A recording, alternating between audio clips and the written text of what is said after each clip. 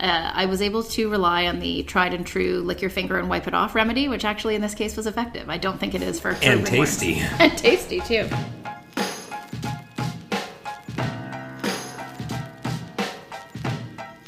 You can't prove it. Oh, oh. You got nothing legit. Oh, oh. The glove don't fit. Oh, oh. You got to acquit. Oh, oh. I didn't smoke it. Oh, oh. That's all you're gonna get. Oh, oh. I'll never admit. Oh, oh. I never took a hit. Oh, oh.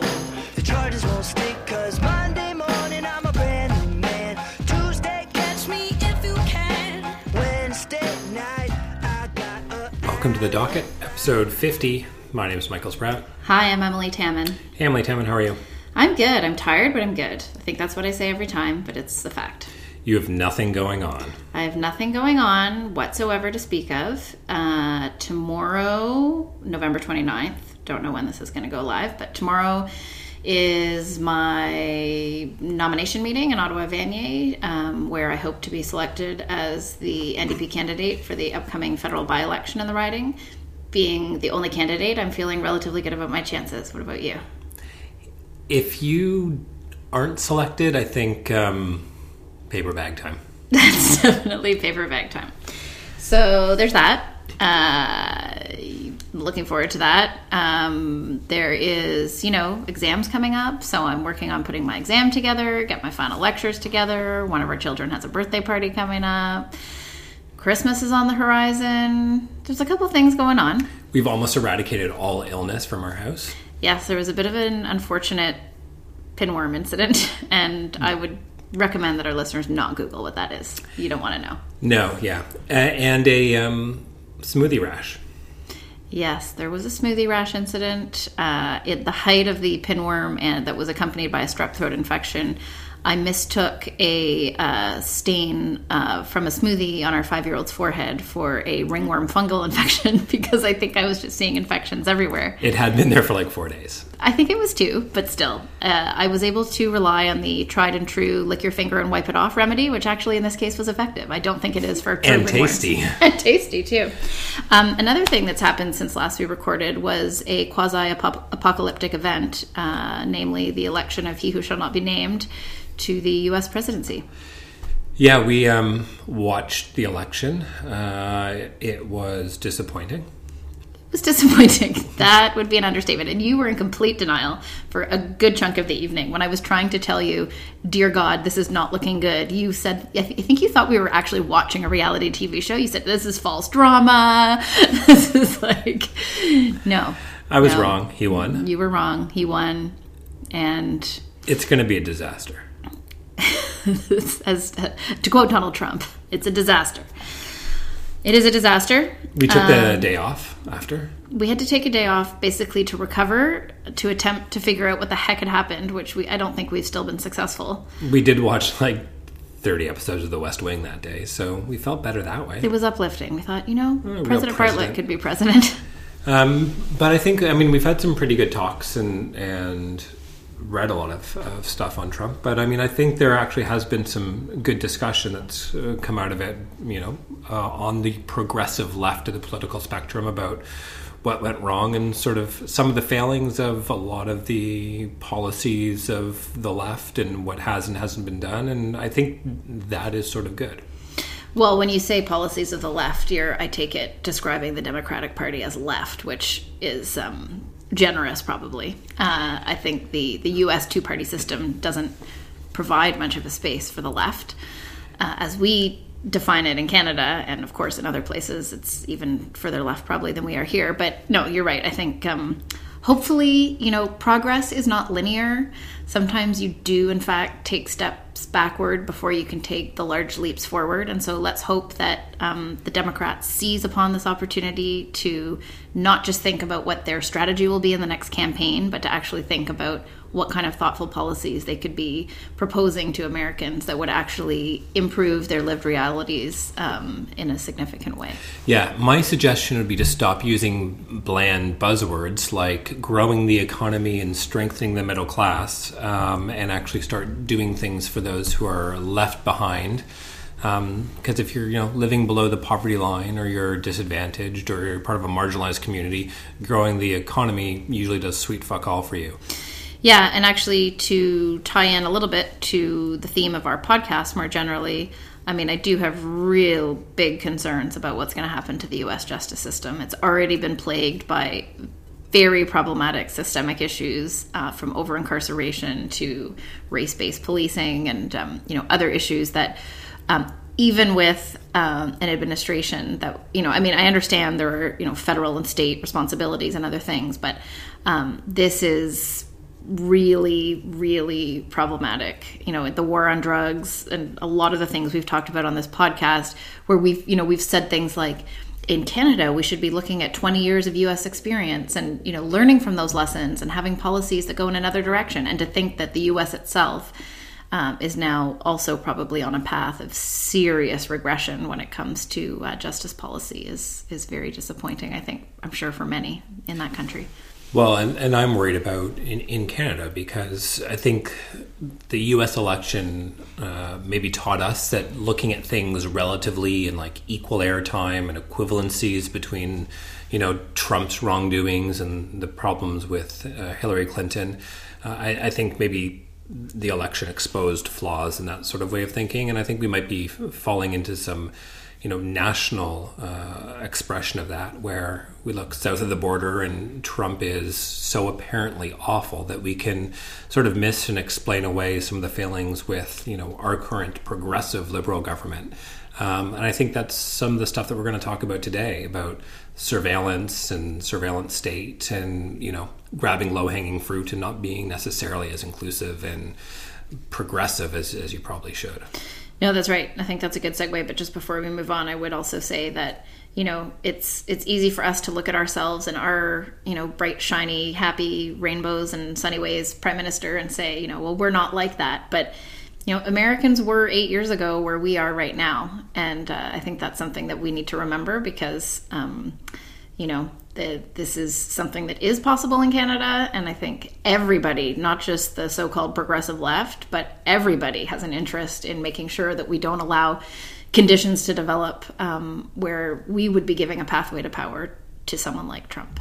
Yeah, I think when your policies, when you're elected into office on, promises of, yes, we can, and hope, and better is possible, and progressive, uplifting, unifying messages like that, and then you're in power for 8 years, and you don't deliver on those promises, and you leave a large section of your population behind, and you sort of backtrack to corporate interests and renege on key democratic reforms that you promised, electoral reform in Canada to be one, for example. You maybe shouldn't be surprised 8 years later when you've lost the credibility and a Trump-like person can slide into power. Here's hoping not.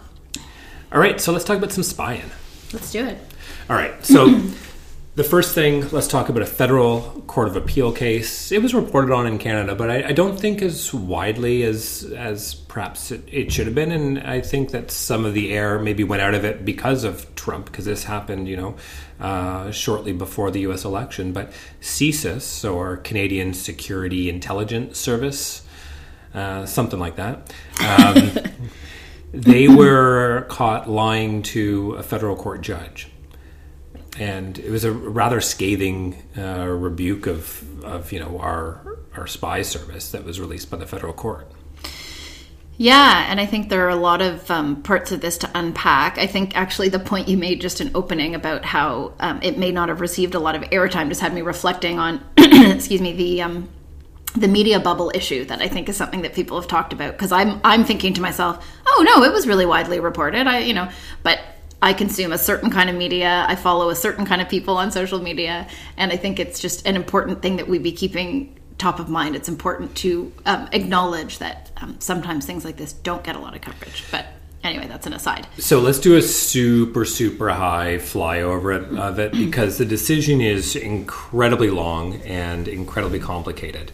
But let's the nuts and bolts. And I'm sorry, Craig Forsey's expert in this area, professor. If you're listening, you're going to be rolling over in your grave.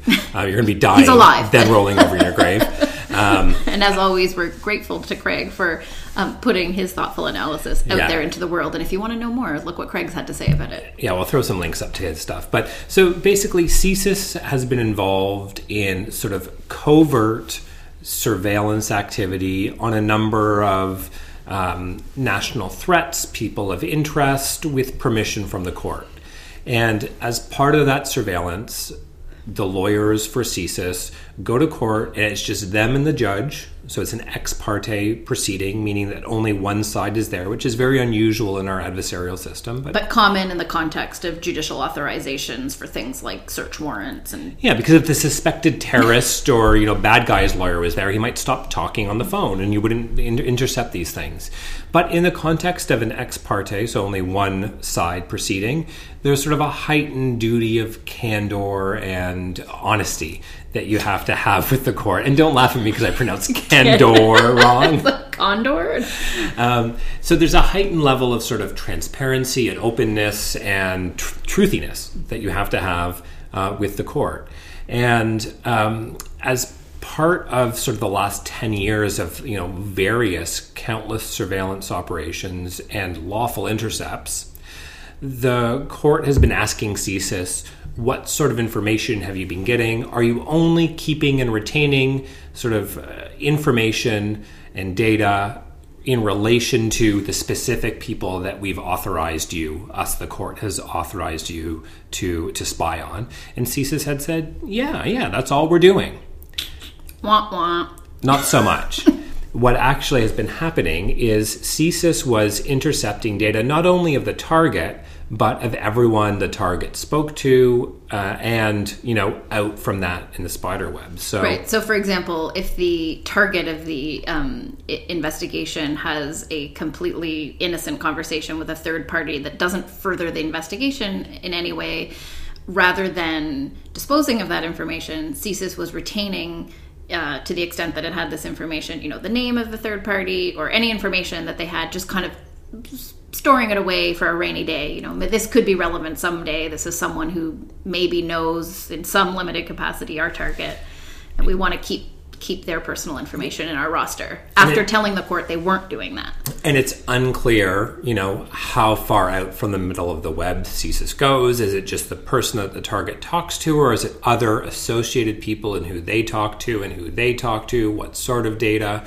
It turns out it wasn't just associated data, as CSIS was calling, but it was metadata. So your name, your IP address, your location, your GPS, who you contacted, and other information that relate not to the content of the email or text or telephone call, but information about the communication.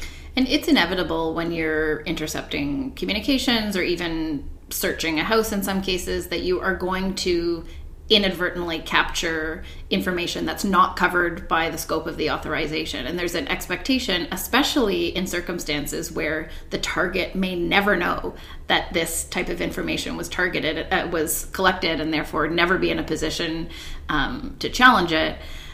It's very, very problematic that CSIS would be retaining this kind of inadvertently captured or outside the scope of the authorization information, and then retaining it and then lying about the fact that they were retaining it. And it's important to note that, metadata, or like the information about the communication itself, is often sort of minimized by people who are into sort of a big brother police state by saying, it's not the contents of the communication. It's just sort of like looking at the outside of a letter. You're not opening the letter and looking at it. But it's been accepted in our court, including our Supreme Court. It's been written about everywhere. And I think it's not controversial at all that metadata can actually be more revealing about someone's activities, someone's patterns, someone's communications than the actual contents themselves. No, that's right. And I think when we're already in a sort of policy environment where there are many who feel that agencies like CSIS have too much power to surreptitiously intrude on Canadians' privacy, and that there's too little scrutiny of their activities, that to think that even in circumstances where their activities are being scrutinized by returning before the court and engaging, albeit in an ex parte manner, with the court on these issues, to find out that in fact they've been exceeding the scope of their authorization and being dishonest about it is really, really troubling, and I think underscores the need for enhanced transparency and accountability among these types of agencies. Yeah, and I mean, one could say that, maybe CSIS and their lawyers just misinterpreted the court's rulings, or didn't understand the scope of the information, or didn't even really use it, just sort of like stored it away in a dusty shelf. So, which seems to be what they're saying. Yeah, which isn't right, because the court found that CSIS was actually inputting all of this information. And again, we don't know how much, but, let's assume it's thousands and thousands and thousands and more of information on thousands and thousands of innocent people who have done nothing wrong into a giant, powerful database, the ODAC, which is a powerful program which the court says processes metadata resulting in a product imbued with a degree of insight otherwise impossible to glean from simply looking at granular numbers. The end product is intelligence, which reveals specific, intimate details on the life and environment of persons that CSIS is investigating. It draws links between various sources and enormous amounts of data that no human being would be capable of. Which is fine if it's in relation to data that's been lawfully intercepted. But this is data that's not lawfully intercepted, and again, it's not just, putting punch cards in the basement. It's using powerful programs to actually draw connections through large amounts of data that is improperly obtained in respect to people who have done absolutely nothing wrong. That's right. And that's sort of scary. Yeah, and we live in a democracy where, as citizens, we enjoy a right to privacy, and we expect a limit on the intrusion of the state into our personal lives. So as much as I do see there's a certain seductive attractiveness to the idea that, well, maybe this means they catch someone in their net that wouldn't otherwise be caught. But I think that naively underestimates the actual real loss and significant impact, especially if we allow it to go without accountability, that the state will always have an interest in seeking more and more and more powers. And it's important that we keep them within the legal limits of the power that our Constitution imposes on them. Well, and the ironic thing here is that as the state is collecting more information on its citizens, they're lying to the court and being more and more secretive about what they're doing. So it's not nearly a two-way street, and there's that huge power imbalance between the state and the individuals. No, and it also, raises concerns for, whatever kind of accountability measure Parliament intends to impose in terms of reporting requirements and parliamentary committees, or whatever it ends up being. When we now have direct evidence that CSIS is prepared to go before a judge and potentially lie, that's a problem. And actually, that leads me to just quickly an unrelated topic, if we were more or less ready to move on from this. Sure.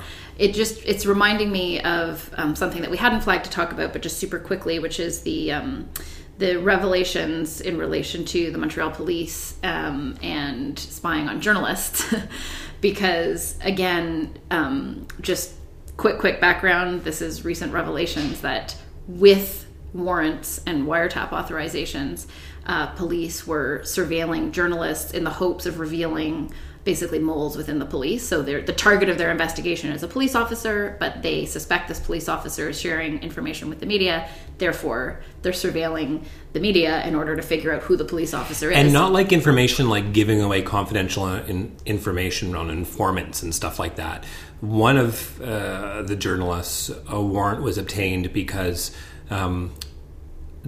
it's actually sort of interesting and a bit tangled, but the mayor of Montreal had got a parking ticket or some sort of like traffic infraction, and it had been ripped up, or he paid it, I think. It had been disposed of.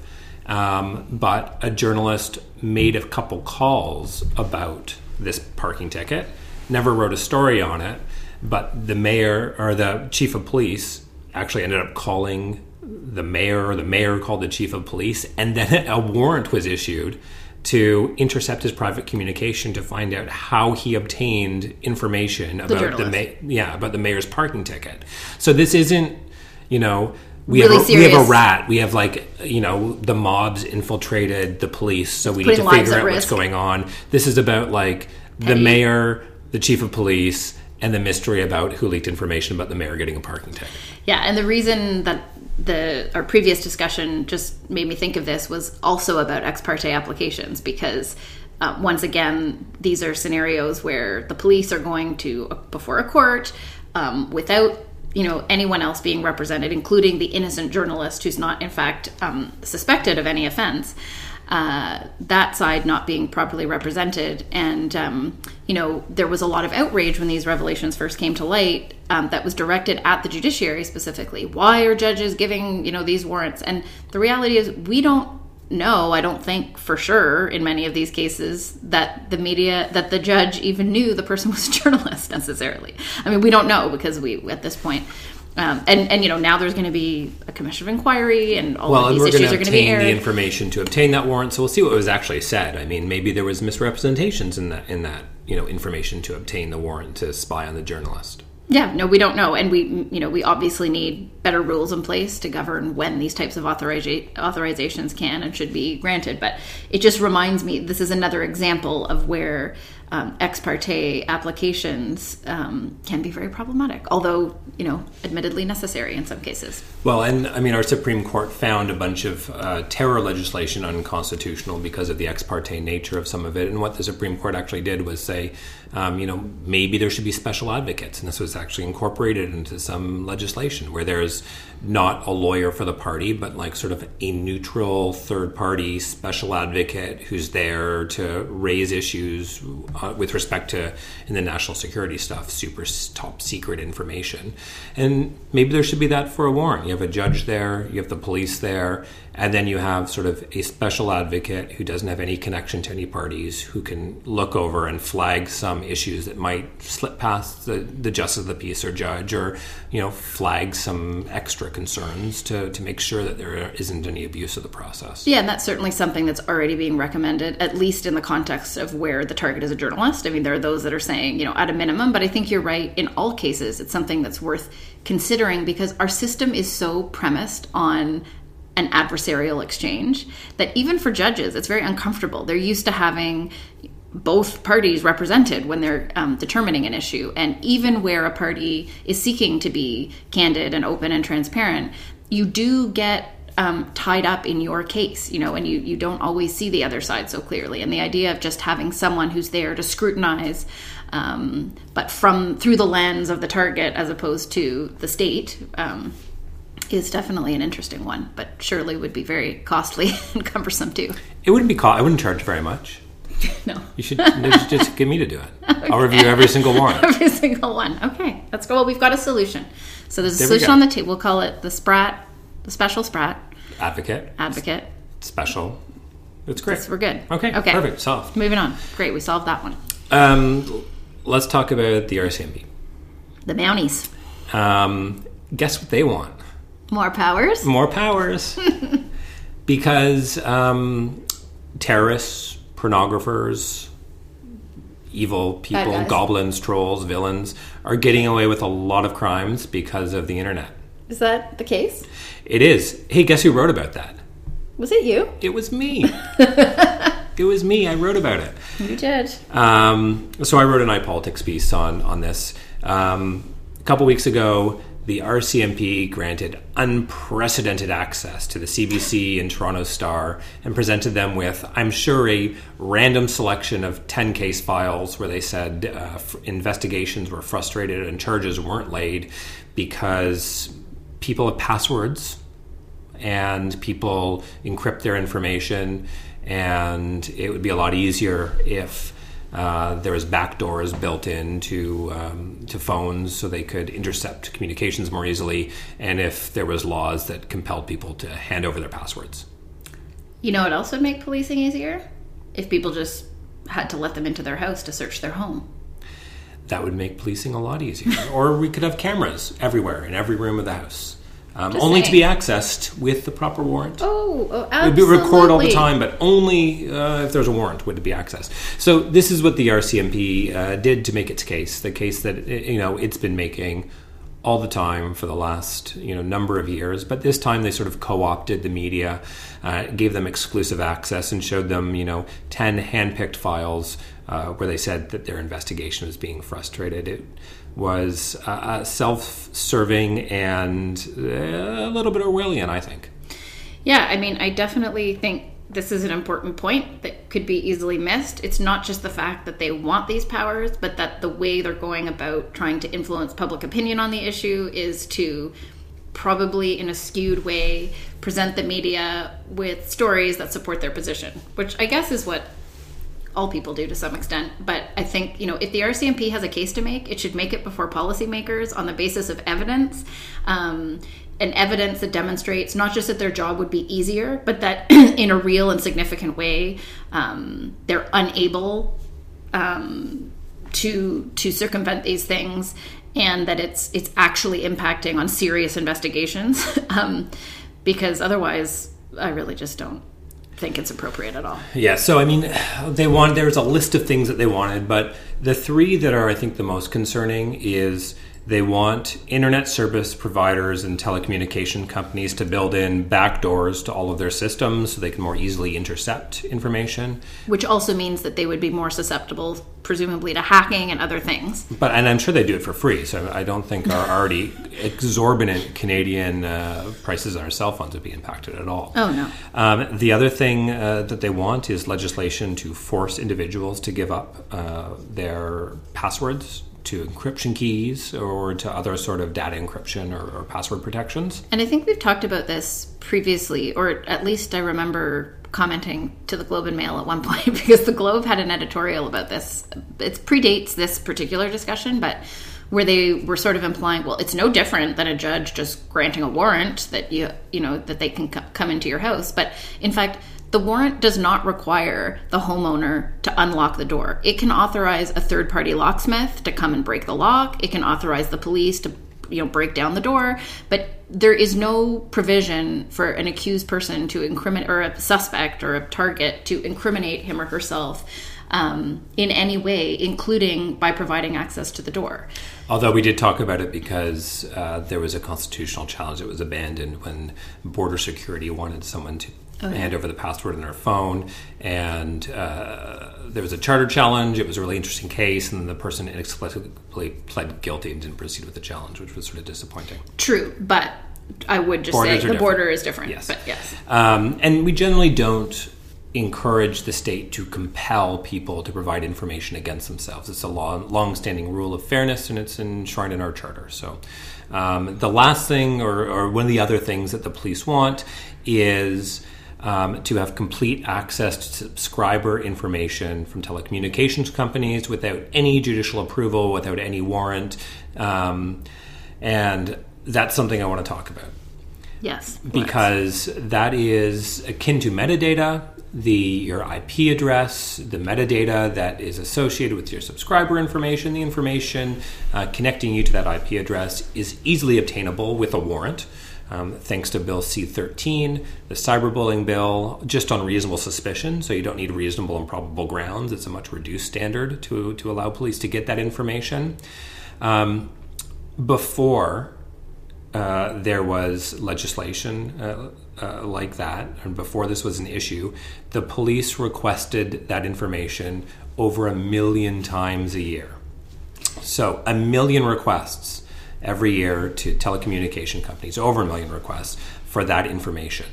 A large amount of that was phishing expeditions. A large amount of that was information trolling and gathering, and that's problematic. And it's something that, despite what the RCMP is doing by trying to generate fear, saying that terrorists and pornographers are getting away with crimes, it's something that the Canadian public reacted to very strongly, because that exact same measure, the backdoor access into networks and the warrantless subscriber information, was proposed in Bill C-30 by the Conservative government when Vic Taves so eloquently said, you either stand with the child pornographers or you stand with the government. That was in Bill C-30, which was withdrawn by the government, which had a massive public outcry, in which the Conservative government... We're talking about the previous government. The previous Conservative government said that warrantless subscriber information and backdoor access will not form any part of Conservative legislation. So this is the Conservative government under Rob Nicholson said this, the Justice Minister at the time, said that those measures are so beyond the pale that even the Conservatives won't consider them. And yet now the RCMP is back out trying to soften up the public for undoubtedly what is going to be liberal legislation to ratchet back privacy protections. That is the prediction about what's going to happen. That is what's going to happen. Well, if you do want to get your preferred policy out of the Liberals, the best way you do it is to go about getting public opinion on your side in terms of, rallying a kind of populist outcry. So, I mean, I don't know what will come of this. I hope that cooler heads will prevail and that the Liberals will look at the experience that the Conservatives had when they attempted to introduce similar legislation, as you've just said, and we'll see not only that it's a wrong-headed policy choice, but also that it is something that the public doesn't want. But sorry to interrupt you, but the really scary part is the CBC and the Toronto Star has already gone down this road because they commissioned some public opinion polls. And with questions like, do you think that there should be complete and total privacy on the internet? The majority of people said, no, there shouldn't be complete and total privacy. Frame the question that way. The questions in these opinion polls were framed so broadly and so poorly that it seems that the public is being softened up to get on side with the RCMP. And it's an argument of expedience, and it's an argument that diminishes privacy, and it's scary. No, and also, I mean, we've said this before, but I've had my own issues in this in totally other ways. I'm in favor of consulting with the public and hearing what the public wants. But when it comes to attempts to justify new state powers that are dancing very close to, if not over the line of what our Constitution allows, then we have a serious problem, because the public is not entitled to have what it wants when it exceeds constitutionally what the government can give. And so I don't think it's helpful, and this is what we've seen on the government's national security review, where they're doing this widespread consultation. What kind of powers do you think CSIS should have? What kind of powers should the RCMP have? Well, it's all fine and good to ask Canadians what they think about that. But at the end of the day, some of the parameters are set by the Constitution and not by what the public wants. And so, that's something that has to be obviously kept very much in mind. The Constitution is meant to constrain the power of the majority, to constrain the power of government. If it was always just majority rule, I think that we would not be in a great place. Well, in the 2015 election campaign, the number of times I was asked in relation to the so-called niqab debate, the question being whether a woman should be allowed to be veiled in the course of her citizenship ceremony, the number of times it was put to me, well, the majority of Canadians favor this policy. The majority of Canadians think that a woman shouldn't be allowed to cover her face when taking a citizenship oath. That's what I would say. I would say that's why we have a Charter of Rights and Freedoms, is to protect vulnerable minorities from the will of the majority, who may sometimes not understand the particular, in this case, religious context in which the issue arises. And I'm grateful that we have a constitutionally entrenched document like that does impose limits on state power. The two really good quotes, if I do say so myself, that I used in my piece that You're not quoting yourself here? No. I really like what Cardinal Richelieu said in the 1600s. He said, if one were to give me 6 lines written by the hand of the most honest man, I would find something in it to have them hanged. Mm-hmm. Privacy is important, and a space for dissent and private thought and railing against authority and having ideas that might be not mainstream is really important. And the other line that I really like is a line from Glenn Greenwald when he was delivering a TED Talk. And he said that, people that have a mindset of, I've got nothing to hide, so I don't care. Like, it's easy to give away someone else's privacy, but by sort of falling down this trap of, if you have nothing to hide, then I guess you shouldn't mind the state looking into your business. He said that by saying that, you've agreed to make yourself such a harmless and unthreatening and uninteresting person that you actually don't have any fear of the government knowing what you're doing.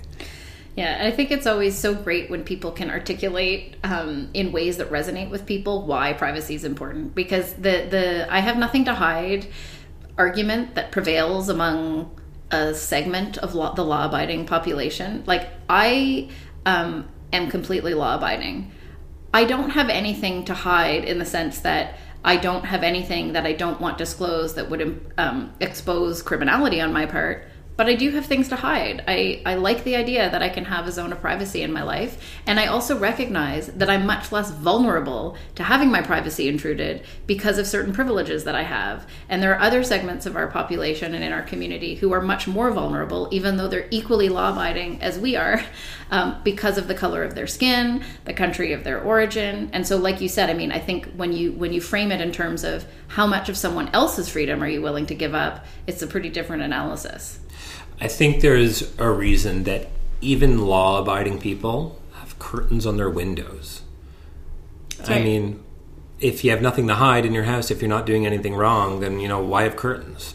These are easy sort of analogies that I think expose the real, logic flaw that proponents of the surveillance state have. And, as we've seen in Canada, even with Bill C-51, once you give up privacy, once you give powers to the state, even when you have a progressive, in this case, liberal government led by Justin Trudeau, who said that they were going to take measures to fix it once they got in power, it hasn't been fixed yet. When powers are given to the state, when privacy is lost, those are hard to reclaim.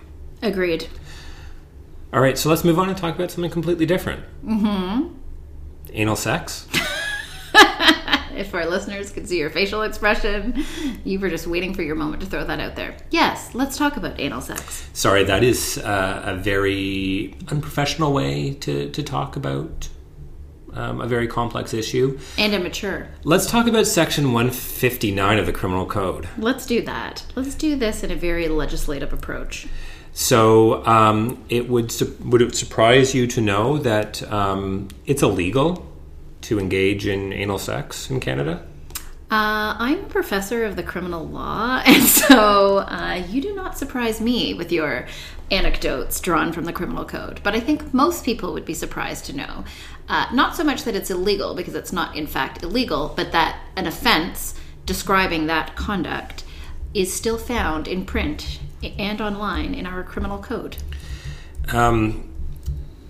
We've talked about sort of zombie laws and laws that are in the criminal code that have been found to be unconstitutional or repetitive or completely unnecessary. And this is one of them. And it's one that the Liberal government has introduced a bill to repeal. Bravo.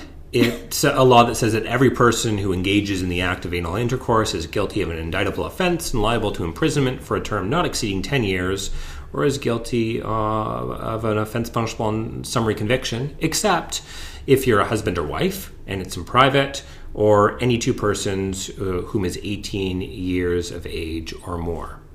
So not all anal sex is criminalized in the criminal code, but a lot of it is, and a lot of it is that takes into account or it has gender and sexual orientation prejudice baked into it. Yeah. So of course, do we take issue with the government repealing this provision? No. No, it's been found to be unconstitutional. Do we applaud the government for doing it? I guess so. But this is exactly like the discussion we had last time or recently regarding the victim fine surcharge legislation. It's great. It's good policy. It should be done. Why on earth, at the same time, they haven't at a minimum repealed Section 230 of the Criminal Code, which rose to great prominence in the context of a discussion we previously had where a judge in Alberta convicted a person of second-degree murder relying entirely on a provision that was found to be unconstitutional 30 years ago. Did we update that? Because the judge in the Vader case found him guilty of second-degree murder based on this section, and there was arguments by counsel, and the judge substituted a finding of manslaughter. I think we did. I know I talked about it with did. my students. I can't remember if we talked about it on the podcast, and I know tomorrow I'm talking to my students about Section 230 of the Criminal Code and the specific cases that struck it down. But I'm just saying, it's like there are many, many offenses in the Criminal Code just like that. Now, I will say one possible difference between Section 230 and this provision is that this provision is actually invoked with surprising regularity for a provision that's been found to be unconstitutional. I have a client charged with it right now. Yeah, so I mean, yes, the Vader case in Alberta was an example of Section 230 being invoked. There are well-known examples of other provisions, but I would say this provision is more frequently invoked. And in fact, at one point, a criminal defense lawyer that I met at the NDP convention who practices in Saskatchewan had advised me that this was a provision that he found people charged with routinely. So to that extent, okay, fine. If it's, I've that's never had to the someone discredit of convicted law of it, enforcement. though. No, definitely not. I mean, but I'm just saying that among the zombie laws on the books, maybe this one is causing a little tiny bit more of a problem than some others, and it's in a context that is particularly upsetting, and yes, it needs to be addressed. But I'm just saying, like, this is now 2 bills in recent months that have come forward on the so-called widespread sweeping justice policy agenda that the government has. And while I am in complete agreement that this law should not be on the books, there are many, many more that are just as cut and dry as this, that don't require tinkering. We're not talking medical assistance in dying here, where criminal code prohibitions on abortion. Hello, So, I think. I don't applaud the government for this, because I take this as the bare minimum that they should be doing. And there are many other things that fall in the same category as this provision that should be dealt with at the same time. Yeah, so, I mean, there's this Section 230, which, resulted in a spectacular clusterfuck. And just an embarrassment and unnecessary stress for the victim's family, just that erodes everything. Confidence in the administration of justice. Then you have this provision, the anal intercourse, but then you also have, the abortion provisions, you have crime comics, you have... I don't even know if the prohibition against possessing or disseminating crime comics has even ever been found unconstitutional. Because it's too ridiculous. People aren't charged with it. But seriously, your Batman comic, your Dick Tracy comic is actually illegal. How about fraudulently practicing witchcraft? There's 50 or 60 or 70 sections of the criminal code that are ridiculous or repetitive or stray into areas of social engineering that shouldn't be in the criminal code at all. But there are definitely a dozen provisions that are clearly and have been found to be unconstitutional that remain in the criminal code. And this legislation, there was so much backslapping for on the part of the government, could have been... I mean, the legislation said it is repealed. That is what this new legislation does. They could have just added a few other sections of the criminal code to that same bill. The following provisions are revealed. They could have done it on day one in government. You don't need exhaustive study or legislative drafting to repeal something that has been found unconstitutional. Entirely. It's cut and dry. This is the lowest. This fruit isn't even hanging on the tree. It's rotting on the ground. And I mean, I hope to God that this isn't used as some sort of distraction technique to say that they've actually done something with respect to criminal justice. That's right. Meanwhile, the marijuana file just ticks along. There needs to be some things done. And, we're seeing some of the problems with respect to having a bloated criminal code, no law reform commission, no unified sort of criminal procedure, because we're seeing, court cases and court dockets expanding at an ever-alarming rate over prosecution, which leads to actual harms, like murder cases being thrown out, which is something we should talk about next time. Maybe. Yes, we will. And even if any of my students are listening, we talked this year about... the the fault elements of crimes and how generally the court has to determine what they are without reference to actual words in the statute. And we read a Supreme Court decision where Justice Moldaver basically says, please, Parliament, please, please, please, would you just tell us what the fault elements are, what the mens rea is for an offense? Because this is the type of, that's the type of justice reform that would require years and years of careful study by a law reform commission or an arm's length or quasi-arm's length body that could really dig into every section of the code and seek to articulate some of what the common law has had to fill in. And, that would be a good thing. But do you know who they could hire to do that? Who? Me. You'd love that. It'd be sort of fun. There are many people who would love to do that. And in fact, there was a time in our history when we had a law reform commission, when lots of bright young lawyers, fresh out of law school or a couple of years of practice or master's degrees, went to work for the public service to be a part of, the meaningful thought that goes into justice reform, not fly by the seat of your pants, kick out the low-hanging fruit. Like, let's really find a way to do this properly. And it really is becoming more and more urgent. But through eliminating the Law Reform Commission, we saved $10 million over 5 years. So there's that. Right. There's that. Anything else on anal sex? You just wanted to say anal sex again. That's very rude. I don't know what you're talking about. It says it. Oh, sorry, anal intercourse. That's right. At least be the proper term. Precise. No, I have nothing to add. All right. There's lots of other stuff we can talk about. Many things. So what do you want to talk about next time? Some stuff about things. Let's talk about court delays. Court delays it is. Murder charges being thrown out. Yeah. Yeah. That's a good one. That did happen recently. We should definitely talk about that. I was also thinking to our Making a Murderer fans. Oh, we should totally talk about the Brendan Dassey. Got bail, didn't get bail. Got bail, revoked, didn't get bail. Those bastards. See, if we just wait long enough, it will all resolve itself. If we had done that podcast, it would have been totally useless because his bail has been revoked, right? That's right. We should definitely do that. And, there's a bunch of other stuff. There is. There's many things. So, thank you for listening, as always. Until next time. One more thing. And with that sign off, we're back online. What do you want to add? Do you remember when we talked about the Canada Mint employee who was smuggling gold up his ass out of the Canadian Mint? Yes, I do. I remember it well. Like $300,000 that was secreted in his rectum? Yes, I remember it like it was yesterday. He was found guilty. He was found guilty. It was pretty unlikely that he was going to be acquitted, but we had talked a little bit about the fact that the Mint never seemed to admit or acknowledge or demonstrate that anything had gone missing, but this was a strong circumstantial case if ever there was one. So I just thought that was, we are talking about anal stuff, so I thought so you just thought it would be appropriate to revive the podcast after my nice succinct sign off so that you could remind everyone that had happened. And I think it's important. I'm glad. I think full circle, follow through. It's you gotta tie up these loose ends. You gotta do it. Yeah. Little bow. All right. See ya. See you next time. Thank you to Jeremy Fisher for allowing us to use his awesome song Uh-Oh as our introduction music.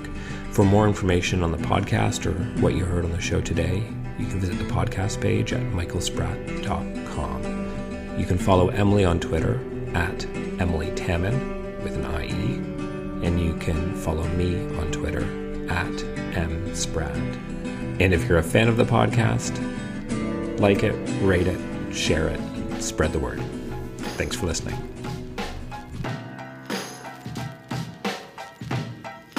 You can't prove it, oh, you got nothing legit, oh.